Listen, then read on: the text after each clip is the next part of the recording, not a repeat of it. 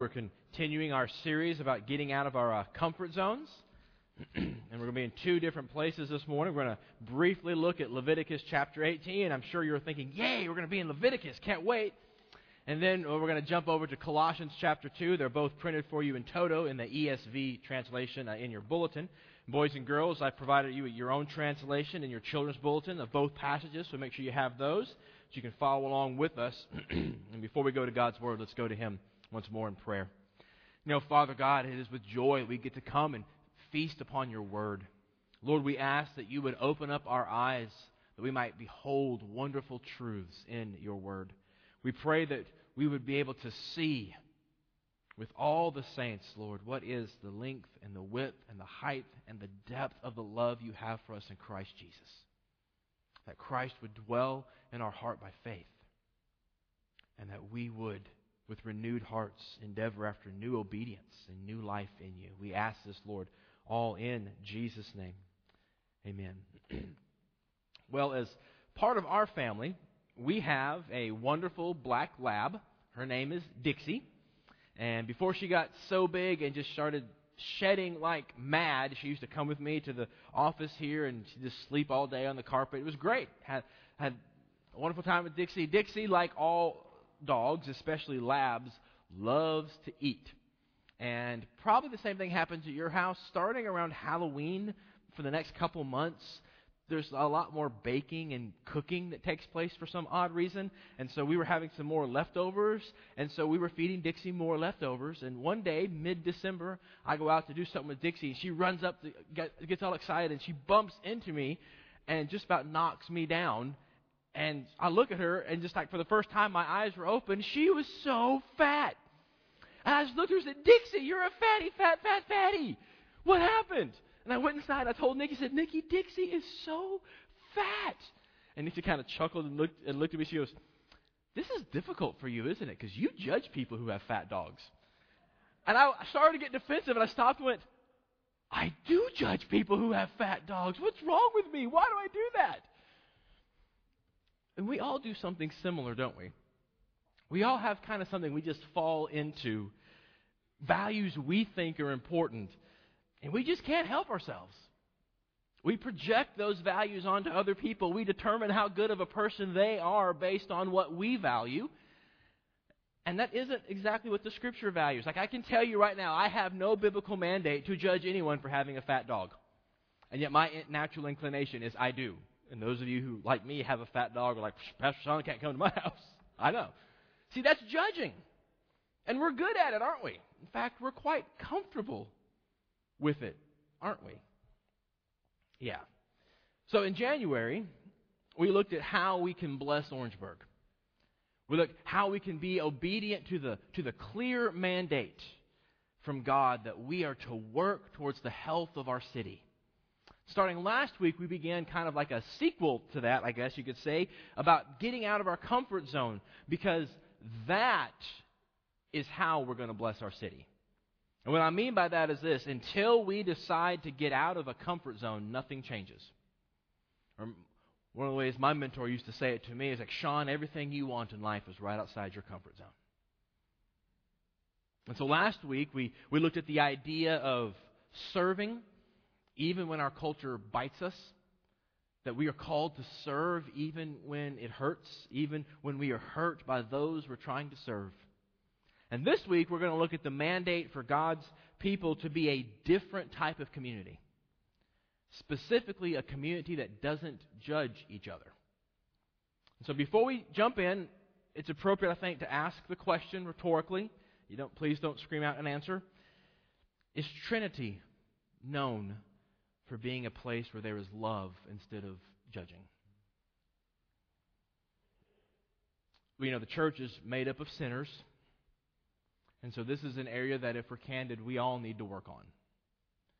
And in the spirit of working on it, let's jump into these two passages here from Leviticus and from Colossians for the resources to show the world that we're a different type of community. So first Leviticus, and then we'll jump right into Colossians. So Leviticus chapter 18, verses 3 through 5.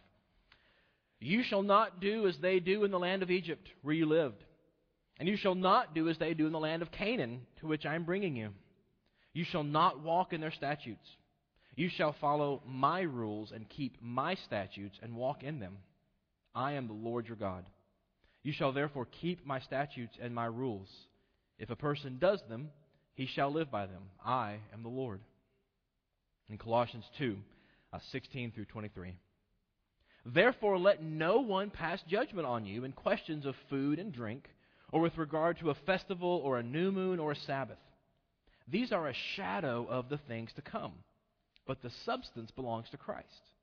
Let no one disqualify you, insisting on asceticism and worship of angels, going on in details about visions, puffed up without reason by his sensuous mind, and not holding fast to the head, from whom the whole body, nourished and knit together through its joints and ligaments, grows with the growth that is from God. If with Christ you died to the elemental spirits of the world, why, as if you were still alive in the world, do you submit to regulations? Do not handle, do not taste, do not touch, referring to things that all perish as they are used, according to human precepts and teachings. These have indeed an appearance of wisdom in promoting self-made religion and asceticism and severity to the body, but they are of no value in stopping the indulgence of the flesh. This is God's Word. Okay, so we're going to work through this today. Again, the idea of judging, of how we be a different community that doesn't judge each other. Here I want to give you a target we're going to go to today. You can use this to remember what the sermon was about and perhaps in family worship throughout the week. Here's what we're going to talk about. God's people are different because we don't judge each other as the world does. Pretty simple. That even though judging comes naturally to us, we hold on to the reality of Christ because only the gospel has value. So let's see that. First of all, let's just admit, let's be candid, we'll jump right in. Judging comes naturally. It's what we do. In this Leviticus passage here, God has rescued his people out of Egypt. But they were Egyptians. They'd been there for 400 years. They were Egyptians. They had to be taught from scratch what it means to be part of God's family. And they were also slaves, which means they were used to living by rules, used to living by what masters told them to do. And so it was comfortable for them to slip back into a series of rules rather than living in the liberty and freedom God had offered them. And so God tells them right away, don't be like what you were, Egypt. Don't be like where you are now, Canaan. And that's the gist of this passage for us today. Don't be like you used to be before Christ set you free. Don't be like the people all around you today who don't know Jesus. See, like the Israelites, we too can struggle with the freedom we have in Christ. We are adopted sons and daughters. We have all the rights and privileges of heirs, we're told in the New Testament, yet because we're also former slaves to sin, it's comfortable for us to live with the slave mindset, especially since we live around people who are slaves to sin. And what I mean by that is this: both Egypt and Canaan used people. They devalued people as objects for their own desires, their own pleasure. And it's our natural tendency, because of who we used to be and because of who we're around in the world, to devalue people and judge them based on what we think is important, what we are comfortable with. Not only that, but both in Egypt and Canaan, they used rules and religious rituals and practices to manipulate the supernatural world. If we do this, then the gods have to do this back for us. It's how we get a good life. And that's the root of our religious judging in the church. The thought process goes something like this: yes, I'm saved by grace, but God really likes this behavior. And so when I do this, God is really happy with me.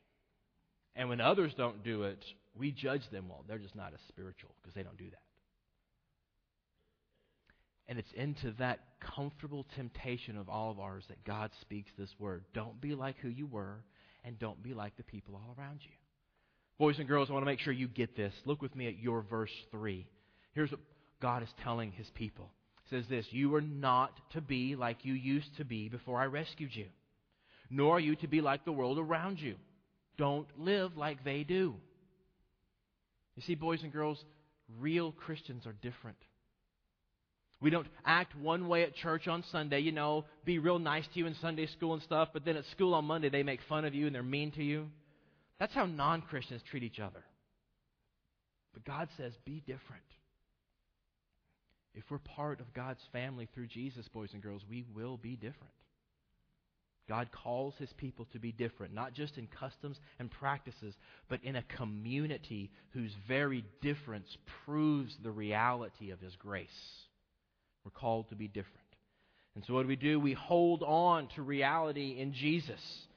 Everyone look with me at Colossians chapter 2, verse 16, that first verse there under Colossians. It says this, "Let no one pass judgment on you in questions of food and drink, or with regard to a festival, or a new moon, or a Sabbath." You see, Colossae was a divided church. Colossae is a very interesting church. We're not going to jump right into that a lot. Just to give you a kind of superficial view here, Colossae was made up of two main factions in that church. You had, we'll call them completed Jews. These are Jews who had come to see that Jesus Christ was the promised Messiah. They confessed faith and trust in Him, and now they were worshiping as Christians, holding on to all their Jewish heritage. And then you had basically your pagans who had no religious background, who had come to know Jesus Christ as their Savior, been set free from paganism. So you had these two groups. And the way it worked out, it means that, like churches in America, basically, that you had a very morally conservative group with a history and a culture just saturated with, let's call them, churchy practices. And you had the no-boundaries pagans who'd been changed by the gospel, and Christ had set them free, and they rejoiced in that freedom, and so they both have a different way of looking at things. And so Paul comes in and says, guess who's right? Yes, you both are. See, this is not just a church problem. We need to get this so we understand what Colossians is trying to tell us. Every human institution has these two groups, at least, doesn't it? Think about your job. Think about clubs you're part of. Think about boards you may serve on. Think about anything where people get together. You're going to have, let's call them, progressives and conservatives. Or maybe we could call them innovators and traditionalists. They're everywhere. And Paul comes along, God's Word comes along and says the real difference between the church and the world is that Christians can get along in those differences because Jesus has taken care of the significant things. We can get along without judging each other because Christ has taken care of the big stuff. So the little stuff, we don't worry about it. Right? If only it were that simple, huh? Here's what happens. Let's take a non-controversial, maybe, topic. Okay, I'm going to throw the word out there. Ready? Modesty. We define that word by what we are comfortable with. No one stands in front of the mirror and says, I am an immodest person, right? No one does that. Everybody thinks, yeah, I'm okay. We define it by what we think is important. In other words, we are the standard for modesty. And then we judge others based on how they stand up to us. And so since we are our own standard, it's very hard to allow a difference of opinion, isn't it? Because if they reject our standard, they're rejecting me. You see how it works? Plug in whatever you want to plug in instead of modesty. We become the standard, and it, all of a sudden it ceases to be about that issue, and it's about, well, do you accept me? But if we rest our acceptance in Christ and the gospel, we can say, my value is based on Christ's opinion of me, not your opinion of me. And with that, we can be free to have a difference of opinion without judging. And in that difference, we find wisdom, we find unity. You may not know this. Your pastoral staff is actually a really good example of this. John Mark was burned by legalism during college. You know, the kind of strict rules and jump through these hoops and do these practices and this makes God really like you. Yeah, there's some grace in there somewhere, but make sure you're doing this every day like a good disciple. And just burned him. And he was delivered out of that. I was bruised by the exact opposite during seminary. I was in a group of people who were led by emotions and sentimentality and gave second third, fourth thought maybe to God's Word. And so there was all these unspoken things you had to do, and I didn't do, and it became a very difficult situation. And I was hurt bad by people who just said, oh, it's all about freedom and grace, man. It's all good. So think about that baggage we both bring in. Think about the red flags that he has versus the red flags I have. Think about the different comfort zones he and I have. See, and for the good of the church and for gospel ministry, we actually need each other's perspective, and it helps us to work through the issue. They say, this is a red flag. Yeah, but so it's a red flag. But here's what's actually, oh yeah, we've actually been able to help each other discern better, and it's been great for us because we need each other's perspective. That's what Paul's point here is in Colossians. What stands out in the church, what's supposed to stand out in the church, is that we have unity in Christ. So in our differences, instead of judging, we appreciate and learn from each other. See, when folk that are different can get along in unity because of Christ, the world takes notice. That's the huge difference from everywhere else. This is why Jesus Christ said, all men will know you are my disciples. Why? Because of your love for each other. Because everybody's got differences, but when you can actually love each other in those, the world notices. And to have that kind of unity, each faction must get out of its comfort zone. That's one of the reasons we have these small groups, these 242 groups meeting on Sunday nights now. We all need to get to know people who are different from us. People who say things we might not agree with, but still have to have loving unity with them. Because it helps us grow together in our unity. Again, boys and girls, I want to make sure you're tracking with me here. Let's go to your Colossians, verse 16. Here's what Paul is saying. Since you're in my family, don't listen to what others think about how good Christians should live. You see, boys and girls, the Bible gets to tell you what a good Christian is. We don't get to judge other people, and we don't get to let other people tell us, well, you're not a good Christian. Jesus gets to tell us that. Which means it's okay to be different. It's okay to have different opinions, boys and girls. So let's look all together at how Paul addresses these two groups. In verses 18 through 19, Paul critiques the comfort zone of the former pagans. These are the people who come to Christ without much of a church background at all. It's all a different culture to them. They have no experience. They don't know what a hymn is. They don't understand any of this stuff. And so a good thing is usually if they can't find it in Scripture, they resist the pressures, we'll call them, or traditions and practices that church folk take for granted. But in their resistance, they can slip into then judging the traditional folk for living by those practices. Okay, if you're not following with me here, think about this. Think about those people who really feel deep down you have to dress up to come to church. And think about those people who deep down like, who cares? That's a cultural difference. That's what I'm talking about here. That's the mindset. The pagan religions all around the Roman Empire were all about physical and emotional experiences. Either major indulgence or major denial. Either way, focus on your experience. Focus on your emotions. Focus on your body. It was exciting and it appealed to your basic desires. And Paul tells the whole church, look, don't let your former pagan brothers bring all that stuff into the church and then judge you by it. See, for these former pagans, real, authentic religious experience looked nothing like the church. And so when they start worshiping with these former Jews in the very simple first century Christian worship of word, sacrament, prayer, fellowship, they're basically asking the question, where's all the stuff? This is boring. Can this be more exciting? And they start judging. There's no heart here. Where's all the excitement? You guys are just about external works. You're not authentic. Where's the gospel? You don't care about the gospel. In case you think I'm getting a little extreme, just this week, I'm part of a pastors and elders group on Facebook. I check it every once in a while when I want to get angry, basically. And just this week, some guy who I don't know, he's an ordained PCA pastor, just threw out this topic, and it said, I want to quote it exactly in case you look it up. Here we go, ready? Since the PCA doesn't get the gospel, it should stop planting churches in minority neighborhoods. I remember reading that going, man, there's like 400,000 PCA members. We don't get the gospel? Last count, there's like 100 ordained pastors. We don't get the gospel. We're just short of 2,000 churches. We don't get the gospel. We need to close shop. We're done. See, because the majority of the PCA doesn't look like what he thinks it should look like, it doesn't get the gospel. That's what Paul's talking about here. Don't let people bring that junk in the church. Don't let them bind your conscience like that. See, whenever one Christian looks at another Christian and says, oh, you're a Christian, but you don't get it.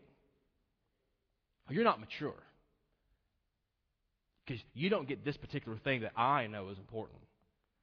That's being just like Egypt and Canaan. God's people are supposed to be different.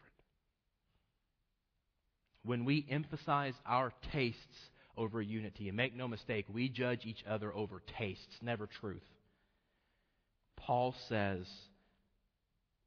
we are not holding on to Christ and the gospel. But have hope. Because we live, dear flock, in the same grace in which we are saved. If this is your struggle, and it's all our struggles, the gospel gives you the resources to fight it. God gives unity when we hold fast to Christ. When we focus on Him, we can be free of these things.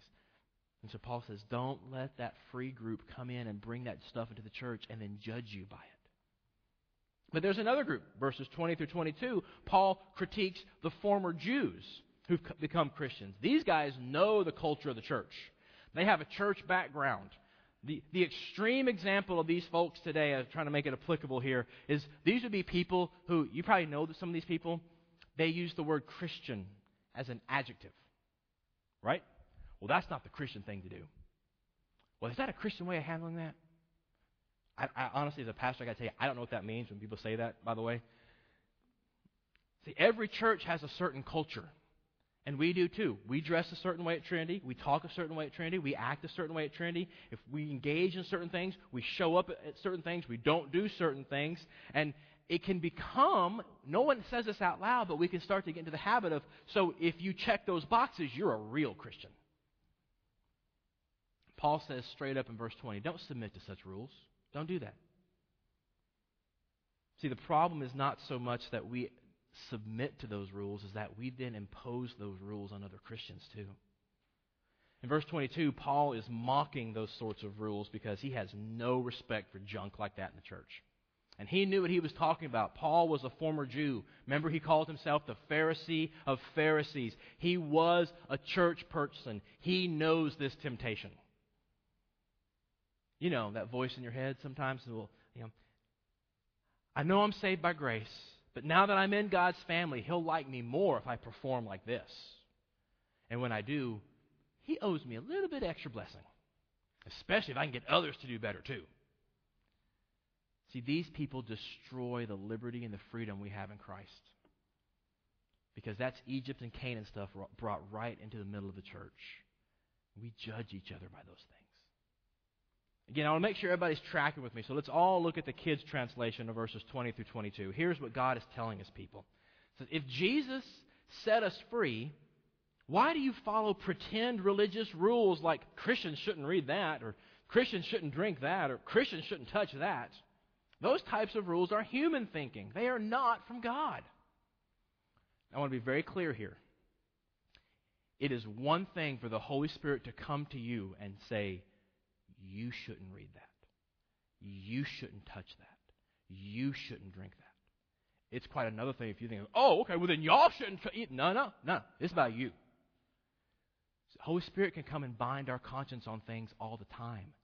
The difference in a religious Pharisee person then says, oh, well, if I've got to do it, they've got to do it.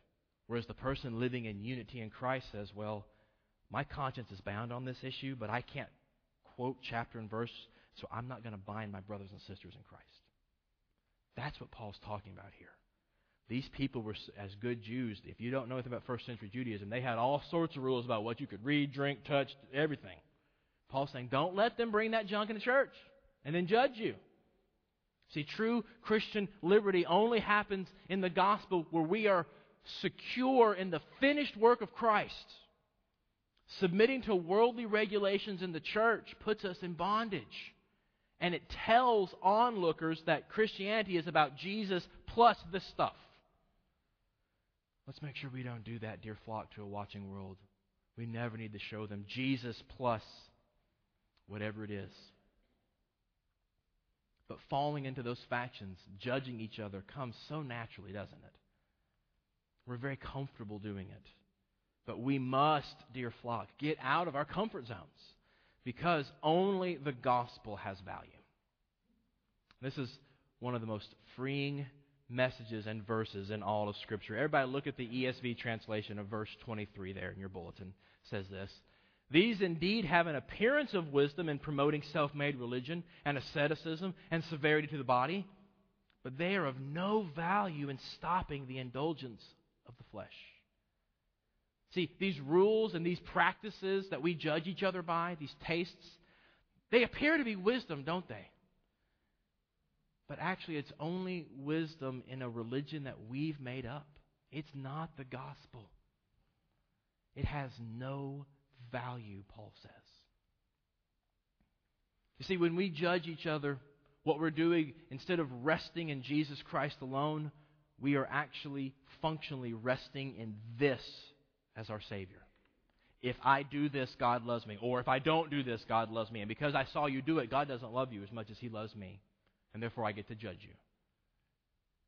Again, I am not talking about becoming a Christian. I am talking to those of you who already are Christians.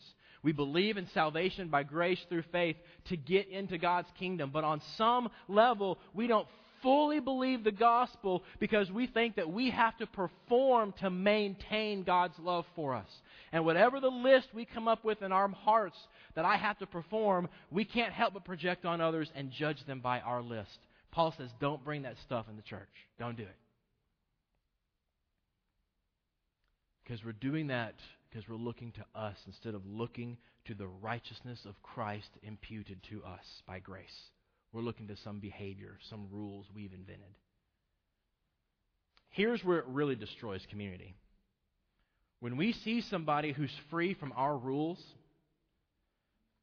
we judge them because it makes us feel better about ourselves.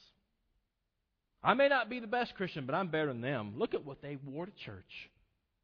Look at that picture they posted on Facebook. Can you believe they do that? See, we judge them because we are not living in the fullness of the gospel. We think it's about performance instead of about Christ. We are living like we used to in Egypt or like the people all around us in Canaan instead of being different. And again, if that resonates with you, don't be discouraged. Don't get downcast. Have joy. You can repent and believe the gospel right now. See, we embrace judging because it's our comfort zone. We think God wants us to perform for Him. But in the gospel, we have the amazing truth. Jesus Christ performed for us. There's nothing else to do but rest in His finished work. He will set you free. And then you won't have to care what you or others wear to church or how they talk or whatever rule we come up with. The freedom of the gospel will bring non-judging unity to the church if we will embrace it. Because God's people are different because we don't judge each other as the world does. Now what I want to do here, I want to wrap this up by being very practical. I want to try to, let's put some feet to this. In Matthew's gospel, Jesus is telling the story about what God will do when believers first show up at heaven. And do you remember the story, what He says? What God says? God comes and says to them what? Well done, good and faithful servant. His first word is not, you didn't do this very well. On these 3 Sabbath days, you didn't wear a tie. No, it's a good job. I'm so glad you're here. Here's a practical exercise for us. Instead of judging, let's be different. Let's be known as a community of encouragement. Go out of your way to encourage your brothers and sisters in Christ. Go out of your way to encourage your brothers and sisters in Orangeburg who aren't yet in Christ. Pre-believers. Let's not call them non-believers, right? Pre-believers. Go out of your way to encourage. Especially in the area where you have a hang-up. Okay? Confession time. Ready? This is a sinful, judgmental thing your pastor does, and I am owning it. I've owned it before. I judge men who wear flip-flops. If there's not sand and water, I judge you. I do. I'm sorry. I've done it. John Mark has led worship on Sunday night wearing flip-flops. Yes, I have never told him this. You know why? I have no right to. Who cares about my hang up with seeing men's toes, right? Exactly. But we do it all the time with things. And so I go out of my way whenever I see a man wearing flip-flops, I try to engage them and compliment them in some way to overcome my hang-up, because my hang-up is stupid. I'm not going to say your hang-ups are stupid, but I don't know how to finish that sentence. So let's move on. Let me get real practical, okay? I am no good. Those of you who've had lunch with me realize this, and usually it's a shock because you're like, but in front of people. Anyway, I am no good at one-on-one conversation, especially if it's spontaneous. My hands get sweaty. I get nervous. I can't find the words. I start to fumble around. Those of you who, you've caught me in one-on-one. I'm like, oh, like, can you talk? I get nervous and tongue-tied. I can speak in front of thousands, no problem. You give me one person, I'm like, scary. I don't know how to get people to continue talking in a conversation either. You know, some people can just draw it out. You just find yourself talking, right? I cannot do that. And so I have to memorize strategies and lists on how to do conversation. It's like a task for me. Yes, you can laugh at me. Go ahead. That's the truth. I'm going to give you one of my tips. You ready? Here's how to be a person of encouragement in your world. People love to complain about the state of our world, the state of our country. The current bad news of the day is what everybody wants to talk about, right? Listen to them. And then use that as a springboard to share the hope that you have within you because of Christ. Man, this world is crazy. ISIS is gaining more and more ground, and our leaders just have no idea how to handle it. I know, it is crazy. I'm so glad Christ is going to return and set all things right, aren't you? Or, this country's going down the tubes. I just don't see how America's going to continue. You know, our country's definitely changing. I'm glad for the promise that countries come and countries go, but the church will endure forever, aren't you? If they aren't a Christian, I'm so thankful to have hope in this world, because you're right, it's crazy. Because of Jesus Christ, these things, I'm concerned for the immediate future, but long term, Christ is going to make it all right. What kind of hope do you have? It will be uncomfortable to speak the truth that way to people. I refer you to the picture. We are called to get out of our comfort zones. And loving our community well means helping them have hope by changing the conversation. Well, those of you who are here today and you're not quite sure about Christ, on behalf of all Christians, we are redeemed sinners. Our inclination is to judge.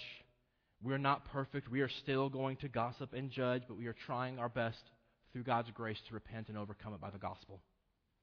We're trying to live out that reality of the gospel, and we're trying to love each other well. If you'd like to be part of our faltering community, learning to love, repenting often, we'd love to have you. None of us deserves to be in God's family. None of us stands up here on our own right. We are here because we've placed our faith and trust in Jesus Christ alone. In His work, we are redeemed, not in our work. We believe that Jesus Christ lived the life we should have lived, and He died the death we should have died. So God, who is holy and just, could adopt sinners like us who aren't. He could actually make us His children because of Christ. You can be part of His family too with us if you'd like. If you simply place your faith and trust in Jesus Christ. And you can do it now. You don't have to wait. Let's pray together. Oh, gracious God and Heavenly Father, Lord, we thank You that You are a judging God. And that because Your people stood condemned under Your righteous, holy judgment, You sent Your Son under the law to redeem us from the curse of that judgment. That when You look at us, You say, "Well done, good and faithful servant," because You judge us through Christ. Lord, would You help those of us who know You to be changed by that reality? Would You sear the reality that we are judged through Christ into our hearts so that we would stop judging other people? Instead, Lord, would You make it true by Your Holy Spirit that the whole world will know we are Yours because of our love for each other? Lord, we can't do this. Would You, by the power of Your Spirit in the gospel, Make us non-judging people who appreciate differences, Lord. We ask you would do this, Father, in Jesus' name. Amen. Would you please stand?